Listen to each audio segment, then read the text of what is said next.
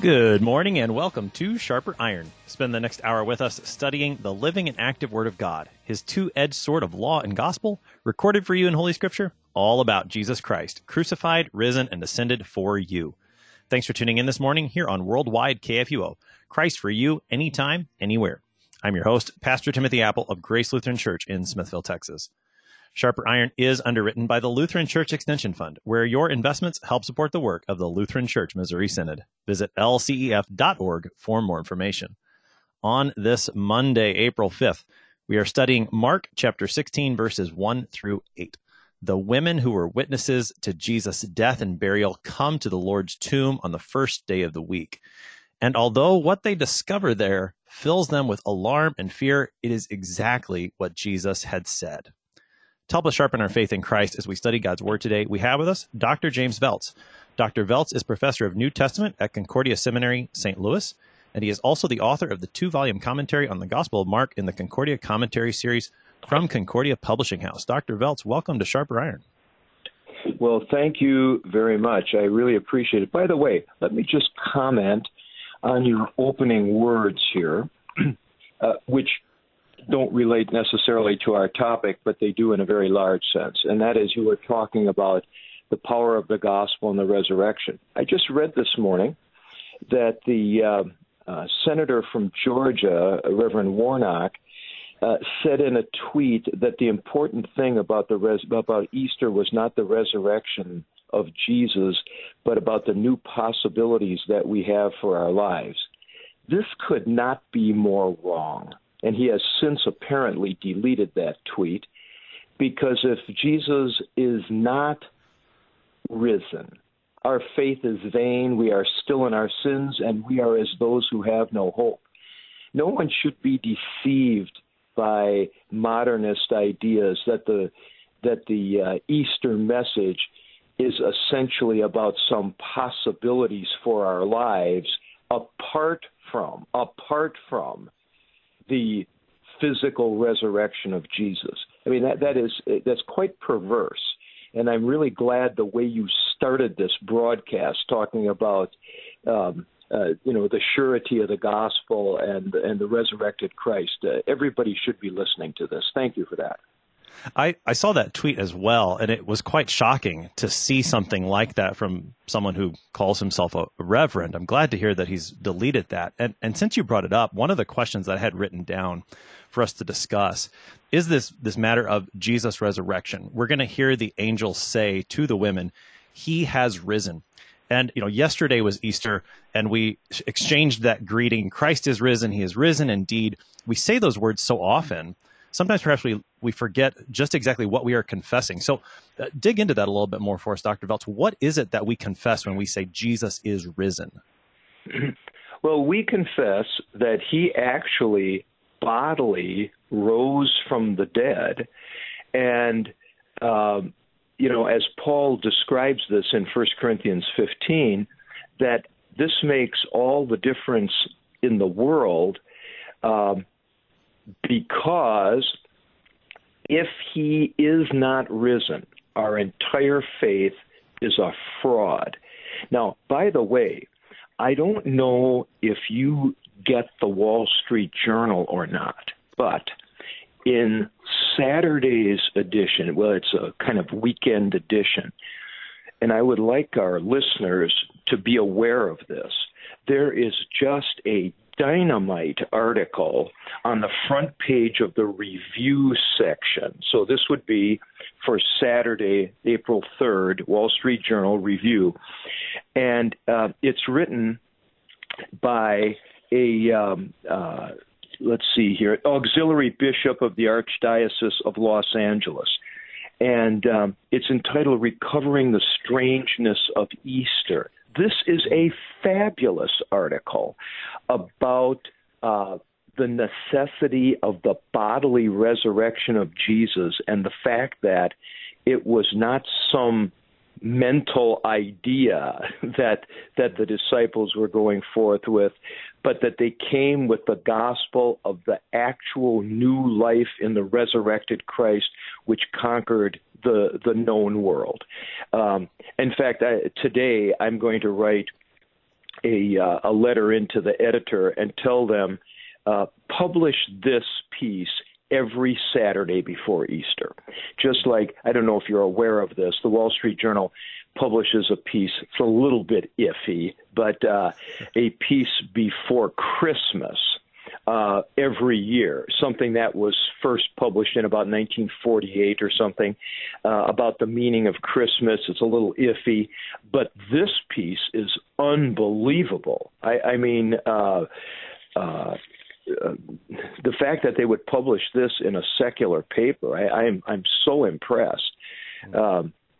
Well, now let me just spin off on that a little bit. I preached yesterday at Zion Lutheran Church in Fort Wayne for Easter, and the theme of my sermon was this, and I think this hits your focus here quite well. I started out by saying at the beginning, Christ is risen. And then the people responded, he is risen indeed, alleluia. And just as they finished that, he is risen indeed, alleluia, I broke in and I said, but just how do you know that? Did you see him with your eyes? Did you handle him with your hands? And then I said, this is why you believe. You believe because of the witness of the word. The witness of the word of the young man at the tomb in Mark 16. But that young man's witness, and this is the important thing, that young man's witness is built upon the witness of Jesus and his absolute, solid, reliable, true word that he always utters. And so in the sermon I just went through, I said, in this gospel, Jesus predicts that when the disciples go into Jerusalem before Palm Sunday, they'll find a young colt tied and people will resist giving it, and it is so. Jesus sends two disciples on Maundy Thursday into Jerusalem to prepare the Passover, and he predicts that a man carrying a jar of water will meet them, and it is so. He predicts that that man will lead them to a house with an upper room all laid out, all decked out for a Passover celebration, and it is so. He predicts that he will be handed over to the Jewish leadership, and it is so. He predicts the disciples will deny him and run away, and it's so. Peter will deny him 3 times, and it's so, that he will die. And then I said, and Jesus at Mark 8:31, 9:31, 10:33 and 4, and 14:28 predicts that he will rise again on the third day. And the young man's statement is founded upon that, and it says, yes, that too is so. And that promise of our Lord, who has never led anybody astray and has always had a true statement, prediction of what is going to happen, that's why the young man says in 16:7, he is going before you into Galilee. There you will see him. And now comes the critical words, Pastor. Just as he told you. Just as he told you. That is why we believe in this, because we believe in a Lord who always speaks the truth. And by the way, this is precisely why the ending of Mark at 16:8 is appropriate. We're going to go on and talk about that later in the show. But let me just say right now, this is precisely why the ending is appropriate, because the ending of Mark, with the women frightened, hearing only this statement at the tomb is, you might say, the way we experience the resurrection. In other words, we have not handled Jesus. We have not seen him with our eyes. We have not heard him speak with our ears. We have not put our hands into his side. All right? What do we have? We have the witness of the Word, which is founded upon the witness of our Lord himself, who has never led us astray. So this, the ending of Mark is absolutely powerful, and it's probably aimed, I mean, we don't know this for sure, but it's probably aimed at Christians in the first century, probably in the 60s, in Rome, who were starting to undergo persecution. And their view was something like this. You know, we want to be faithful Christians. We want to hold on. We want to confess our faith. But if only we had been there. And the answer of the Gospel of Mark is, it's no different than it always was. What did the women have? They had the promise of the young, or the word of the young man, founded upon the promise of Jesus, and that's precisely what you have. That's precisely what you have. And I think this is why the Gospel of Mark is sort of the gospel for tough times. It's the gospel for tough times. When you are looking for sight, this gospel tells you, you don't see in order to believe, you believe in order to see. Pastor, you know, in chapter 15 of Mark, when Jesus is on the cross and the people are deriding him, in verse 32, the Christ, the King of Israel, let him come down now from the cross in order that we may see and believe. It's the only of the four Gospels that has that phraseology. In order that we may see and believe. This is precisely what this gospel does not give you. You do not first see and believe. You first believe and then you see. And that's exactly the way it is in chapter 16. So in other words, I mean, just think of the word to the women. Go tell his disciples, even Peter, he is going before you into Galilee. There you will see him just as he told you. If you don't believe that word, you will not see him. Why? Because you won't go to Galilee. But if you do believe the word, you will see him. This is an awesome gospel that is speaks to the problem of faith and sight in a way that no other gospel does. I better subside here. You can't get a word in edgewise. Well, that's a fantastic overview of the themes that we've been encountering throughout this gospel and how they really come together.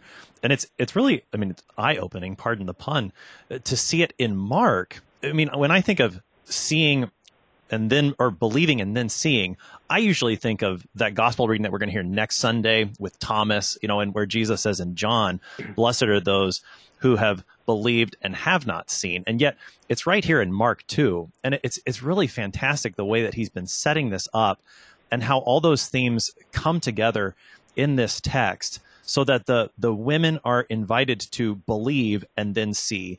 And then how that comes to us today, like you asked in your sermon yesterday, how do you know that Christ is risen? It is because of that word that came from Jesus and has been passed down through those witnesses to you and to me. I'm going to go ahead and read the text for us, Dr. Veltz, and we can keep digging into this theology and everything that Mark is doing as he sets this up.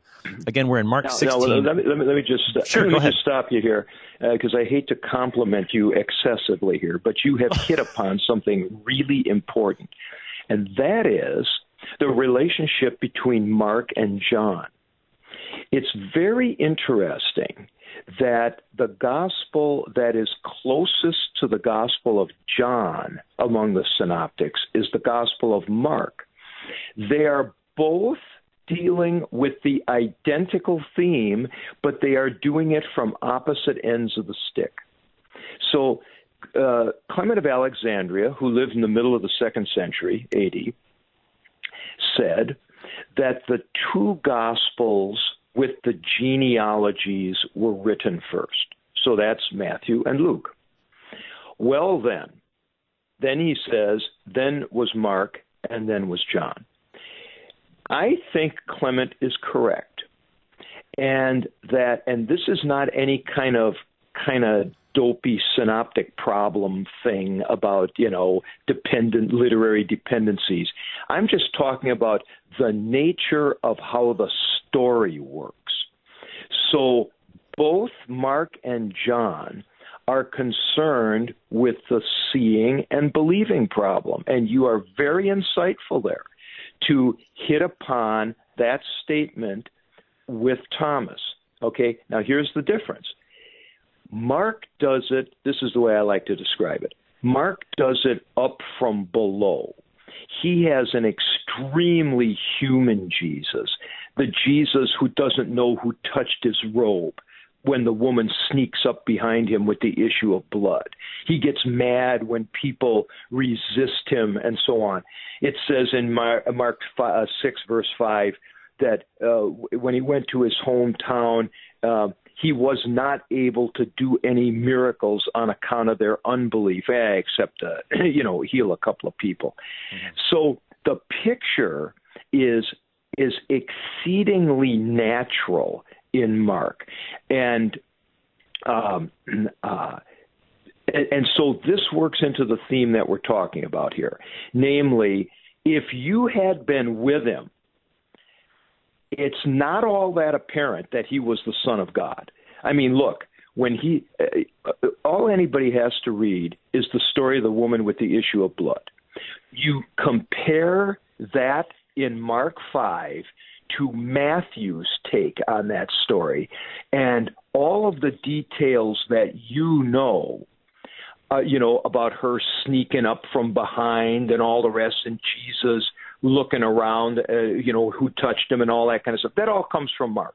You look at Matthew, the thing is really a spare version. The woman comes up, she asks to be healed, wants to touch his cloak, and so on like that.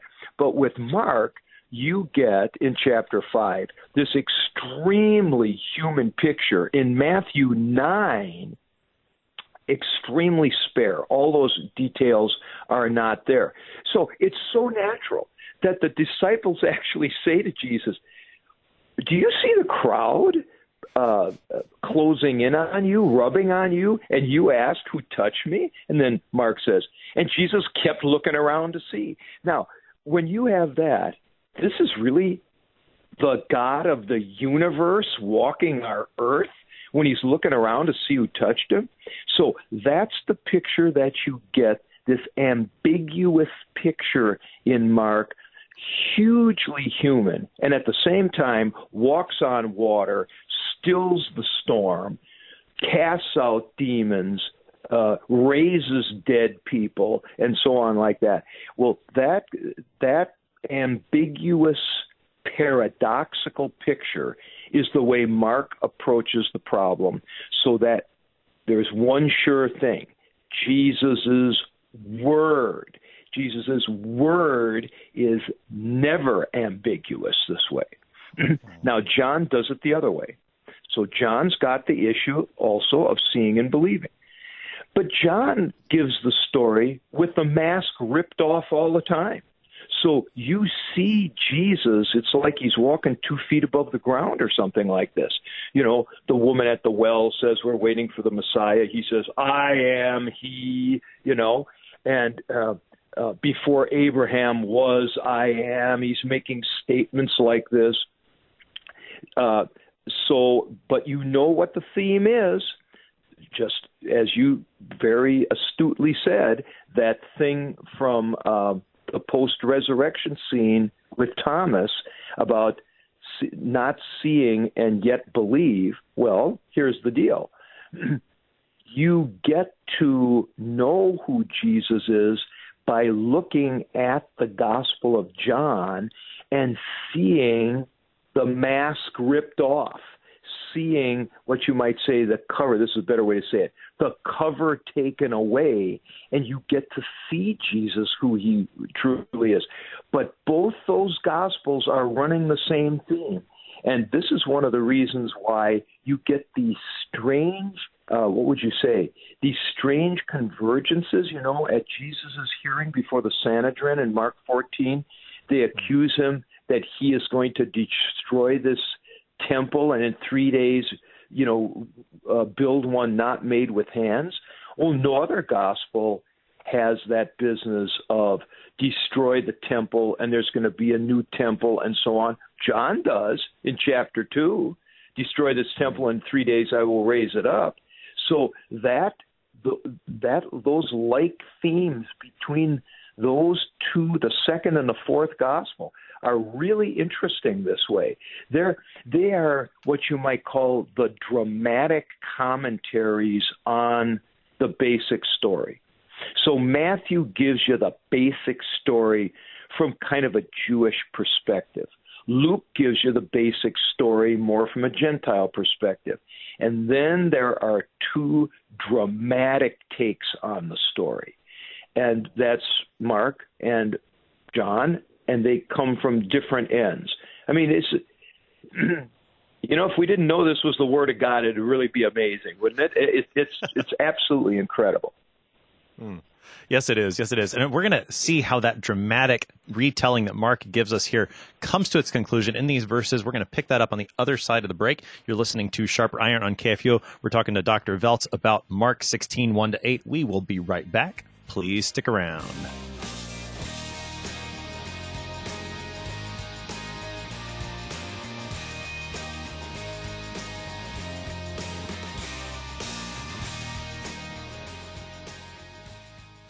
Hi, this is Rahema Kavuga, Synod Relations Manager of Lutheran Church Extension Fund. Are you an investor looking to support the bold and loving work of LCMS churches? Is your church or organization ready to do bold and loving work? This year, we have a ripe opportunity to bring Christ to a hurting world. Discover the role you can play in this great work. Call 800-843-5233 or visit lcef.org. That's 800-843-5233, lcef.org.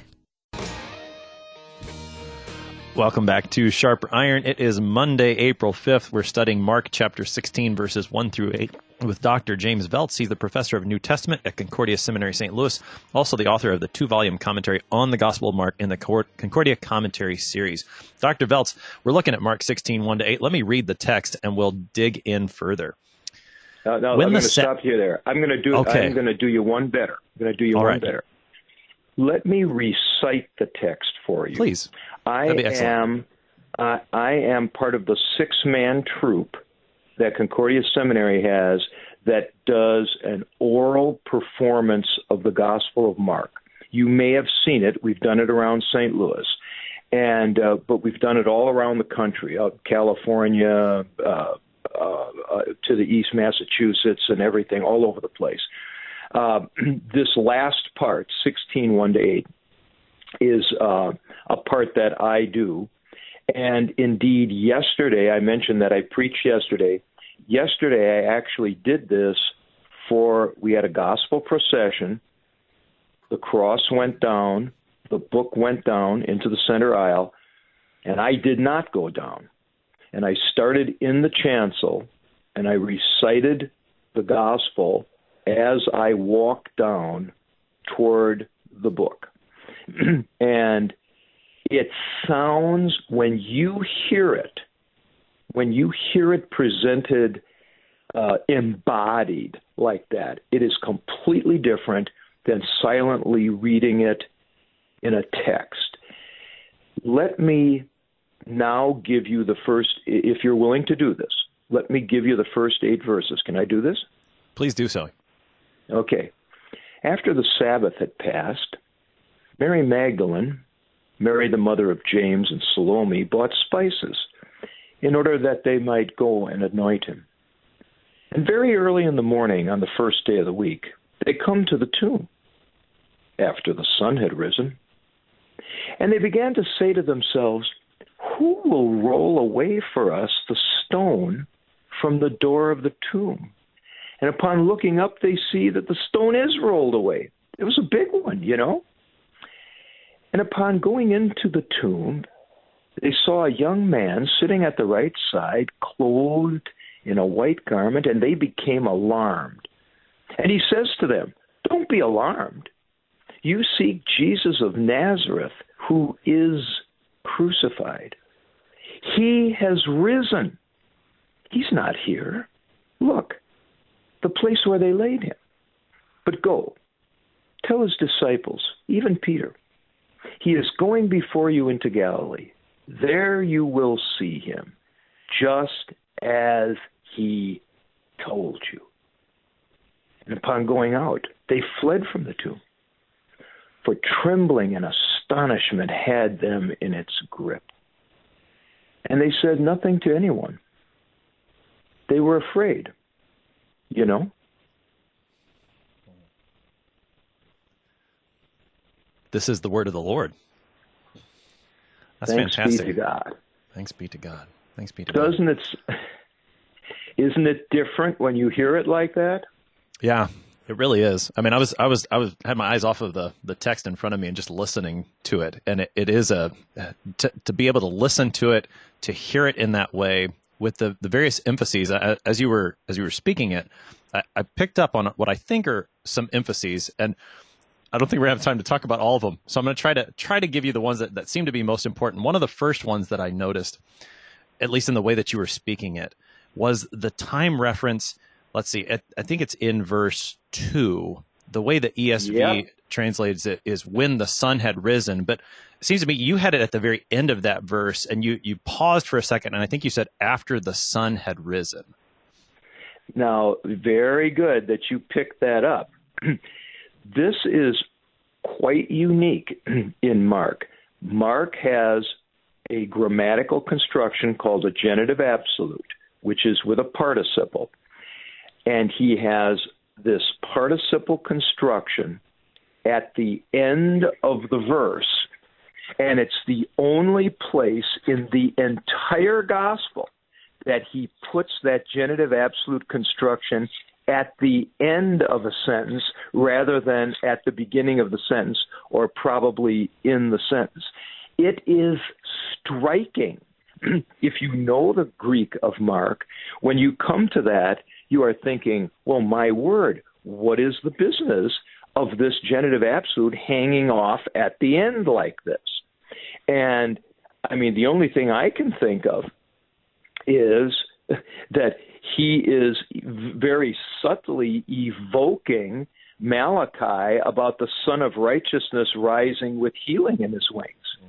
So you have, I think it's quite improper to say something like, very early in the morning when the sun had risen, they came. It's not just that. It's very early in the morning on the first day of the week, they come to the tomb after the sun had risen. And that ought to be kicking off stuff in, even if you don't make the connection to the Son of Righteousness rising with healing in his wings. Just the notion that after the sun had risen is kind of like after the SON had risen, that should be in people's minds. I'm glad you picked up on it. Okay, give me your next one. Well, I mean, I'm jumping forward a little bit. There was probably some stuff that I could have missed, but another one that stood out, especially with the way the ESV translates it, is in the words that the young man says to the women. You seek Jesus of Nazareth, who was crucified, is the way the ESV reads. You said, who is crucified. It is. Who was crucified is a completely wrong translation. That would be okay if there had been a so-called aorist participle there. This is not a statement about what happened in the past. This is a perfect participle, and it details a present, current result. So when the young man is saying that to the women, he is saying, you seek Jesus, the crucified one, i.e., the one who is in a crucified condition. Let's go back to Gospel of John. See the marks of the nails in my hands and the spear in my side. So Jesus always remains the crucified one. And to quote my former colleague when I taught at the Fort Wayne Seminary, my good friend Bill Weinrich, he's got a great way of saying this. He says the resurrection places the cross in power. It is not a negation of the cross. It is an empowering of the cross so that the forgiveness of sins is actually the case. A cruciform life is actually what the Christians are called to do, to walk in the way of the Lord. This is an extremely important point, and I'm glad you picked up on it. Now, when I was doing the performance of the oral presentation of this, the way I said it was, you seek Jesus who is crucified, and what I did is with each of my fingers, alternately, right finger to left palm, left finger to right palm, I touched the center of my palm like where sort of like where nail prints would be. And I'm glad you picked up on that. The translation of the ESV is just flat out wrong on this in a way that is theologically bad. In 1 Corinthians 15, Paul uses the perfect tense all the time, but you'd never know it from the translations. He says, if Christ is not raised, is not risen, that's egegertai. That is a perfect tense. I like to translate it like this for St. Paul. If Christ is not up, see, if he is not arisen, he is not up, he is not alive, your faith is vain. It is not if Christ has not been raised, as if there's something that's just in the past at some point. It is the current enduring result of this that is important. So in Mark's case here, it is Jesus as the crucified one. Paul is talking about Jesus being up. I'm glad you picked up on that. Thank you. Well, and let's talk a little bit more about that, because I've been thinking about that this whole weekend with Good Friday all the way through yesterday when Sunday and still today, that there maybe is this tendency among us as Christians to see. Well, so we talked about social media earlier and something you saw on Twitter. I've seen something on Facebook recently that says, it's Friday and all these bad things have happened. Peter denied Jesus. Judas betrayed him. It looks like death has won. And then it says at the end, but Sunday is coming. And my struggle with that is the word but, I think. That but Sunday is coming, as if I don't, and it seems like the fact that Jesus is still called the crucified one, even after he's raised from the dead, maybe we should say, and Sunday is coming. Or I'm not sure how to resolve that in my mind. Can you help me out there? Yeah. Well, I agree with you. And Sunday is coming. But if we can just go back to chapter 15 of Mark, this is already on the cross, already in the cross scene. So it says in Mark 15:33 that darkness, when the sixth hour had come, darkness came over the whole land or the whole earth until the ninth hour. And in the ninth hour, Jesus, now if you're following me with the ESV, would you just tell me what the ESV says at the beginning of verse 34? What does it say happened at the ninth hour?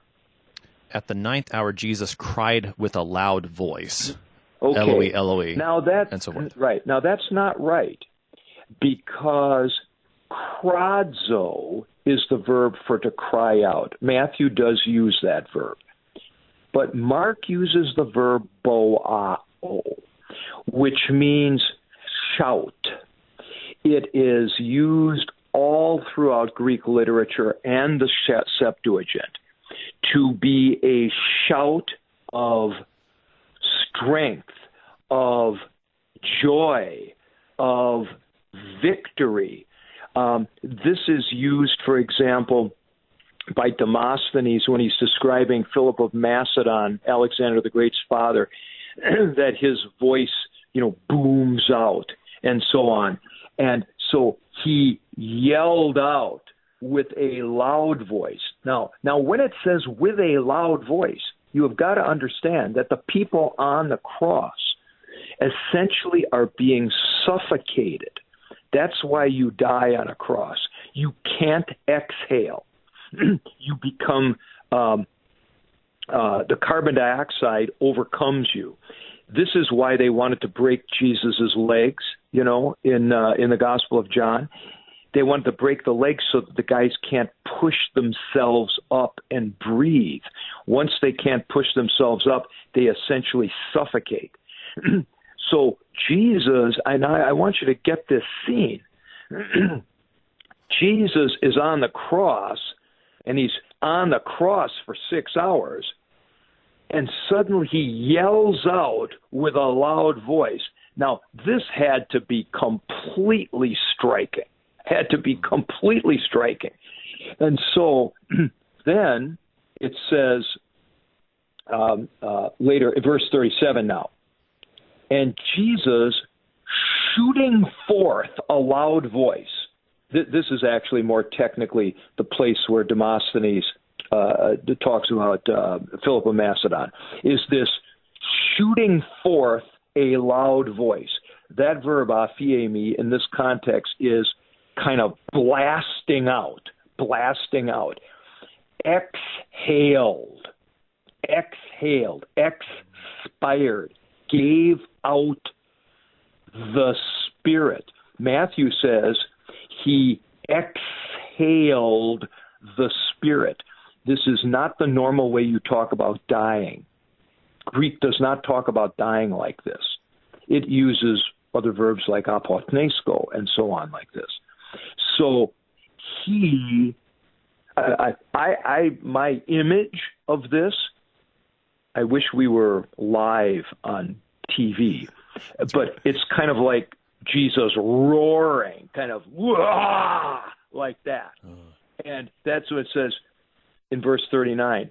The centurion who is standing opposite, directly opposite, seeing how he had expired. Why? The Holy Spirit is being given out with that expiring, this powerful shot.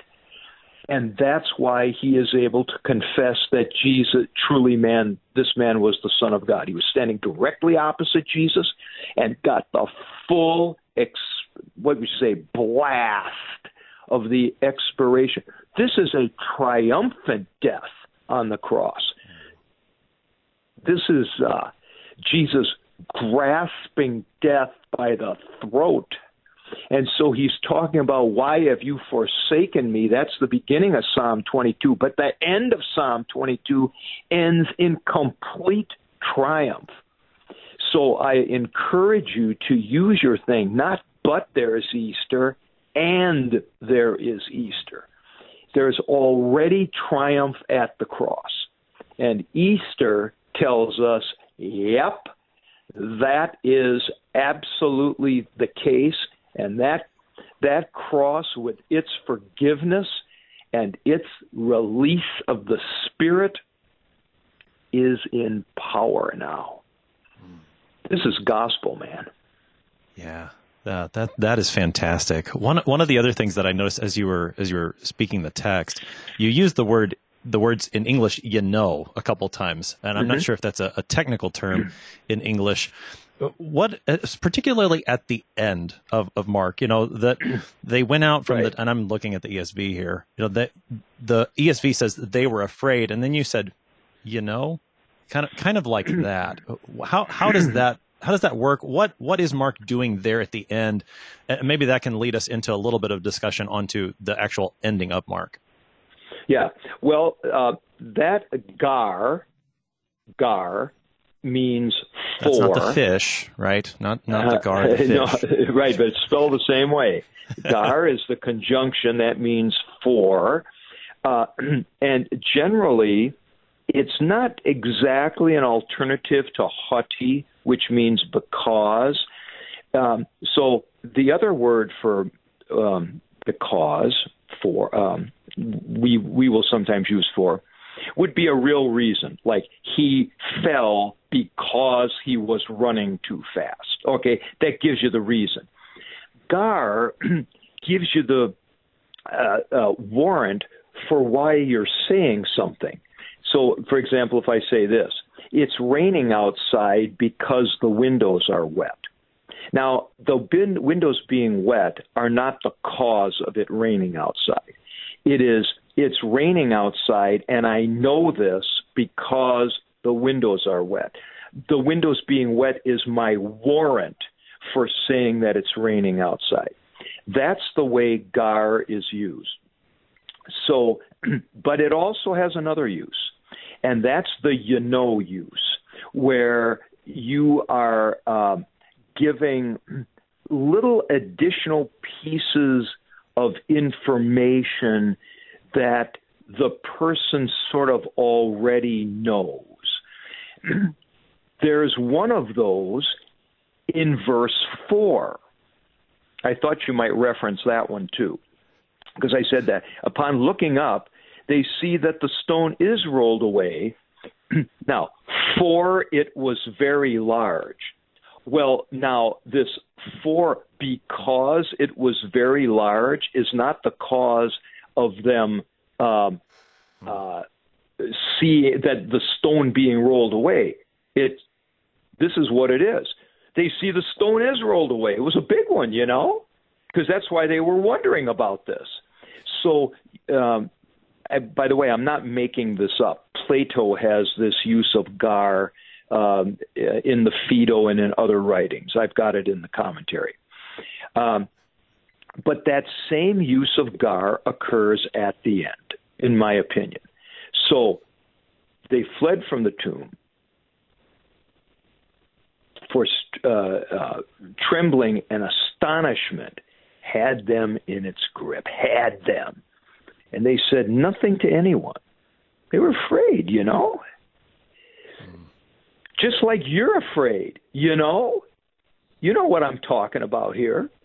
See, that's the thing. It's that is what I'm talking about, that you would be afraid with something like this.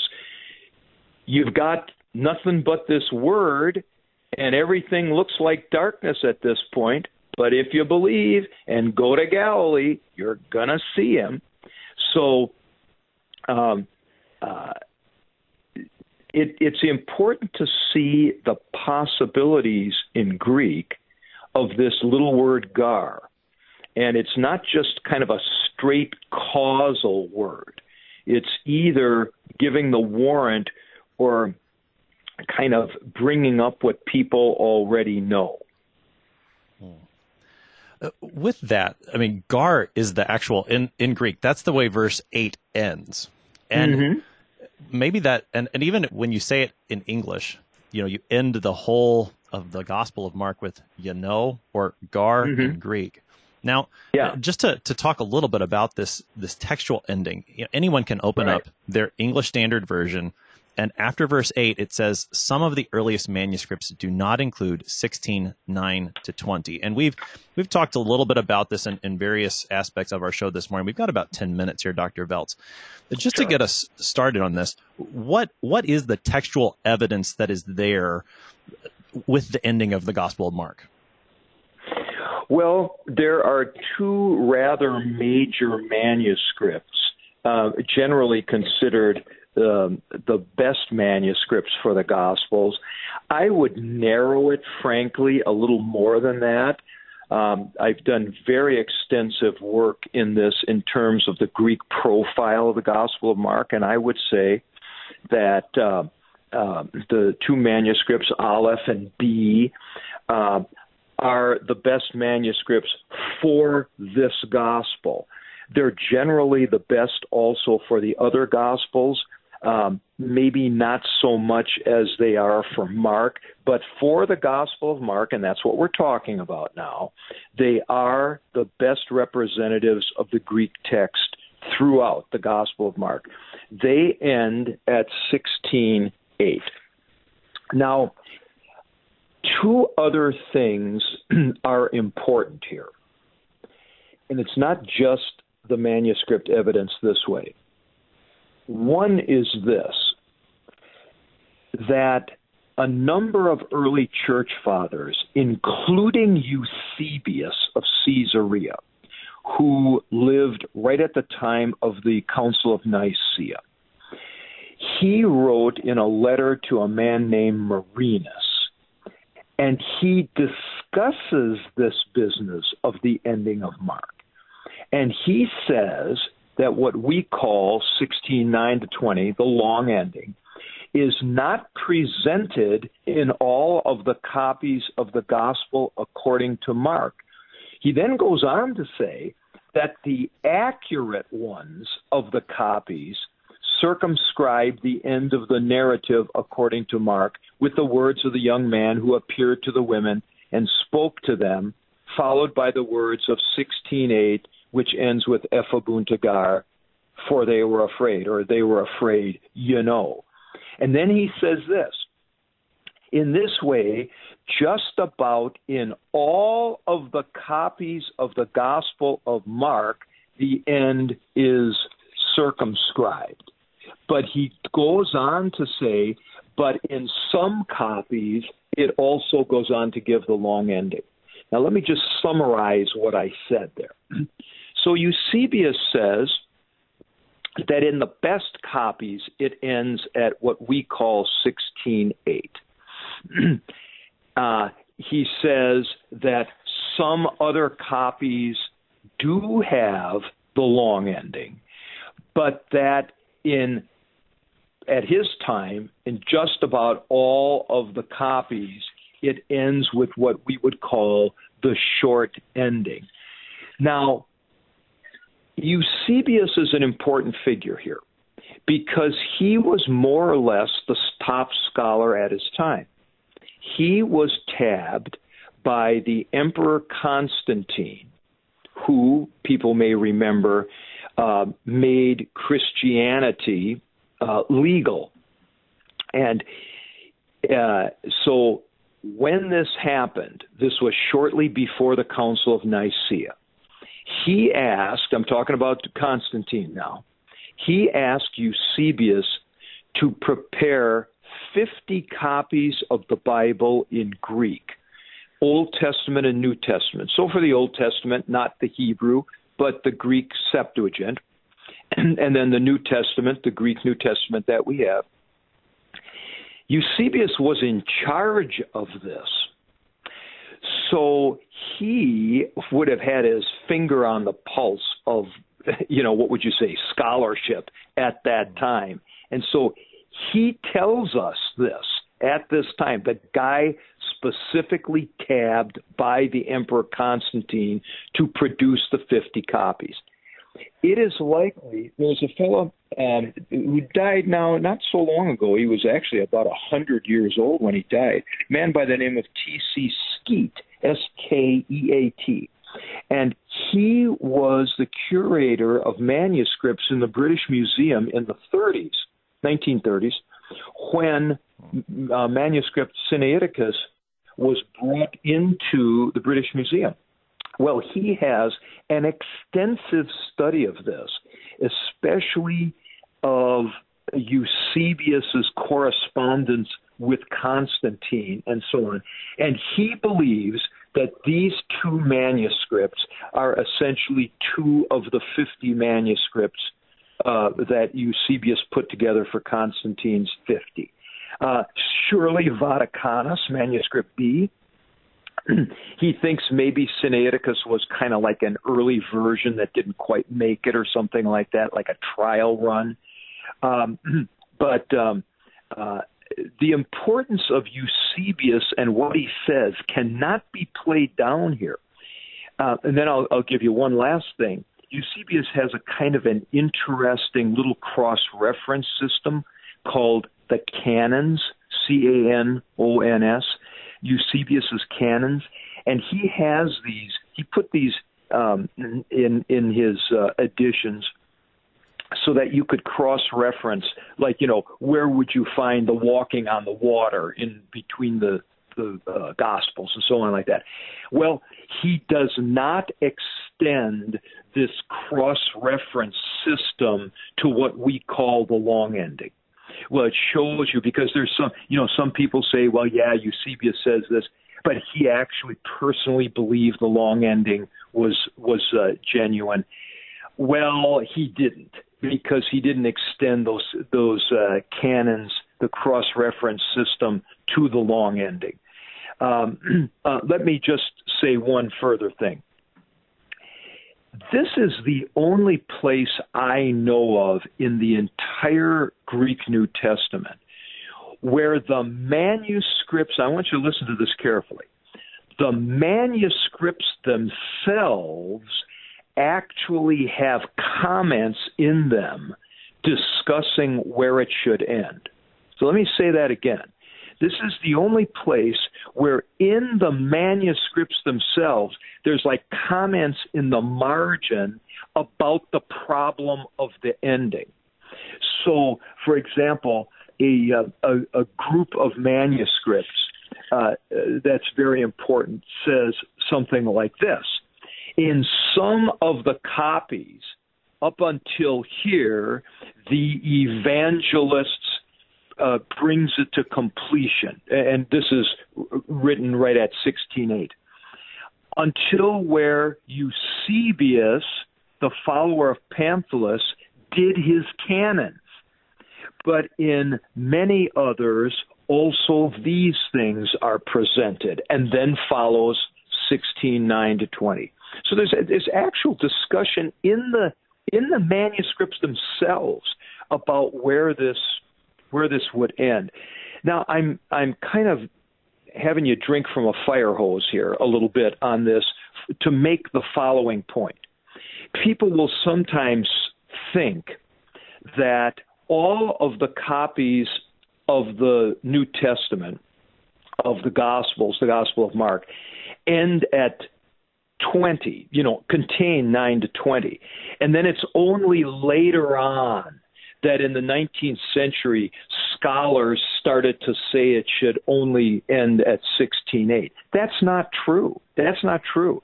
The evidence of the early church is that this was an issue that they were well aware of.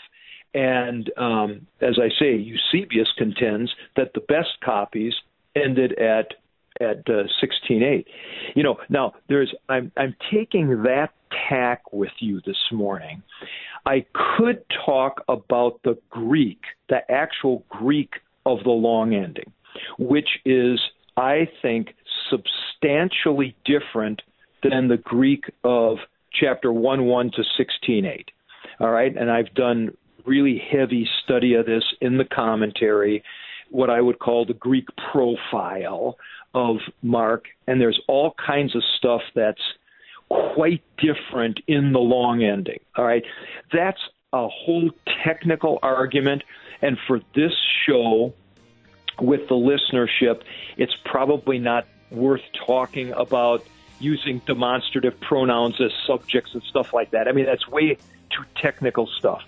But just the historical and manuscript background of this question is quite important, and I'm glad that you brought up the issue. Dr. Veltz, thank you so much for being our guest this morning on Mark 16:1-8, for pointing us to the truth that Christ is risen from the dead, and that is good news for us. We know it's true because of Jesus' reliable word. I'm your host here on Sharper Iron, Pastor Timothy Apple of Grace Lutheran Church in Smithville, Texas. Thanks for spending the morning with us. Talk to you again tomorrow.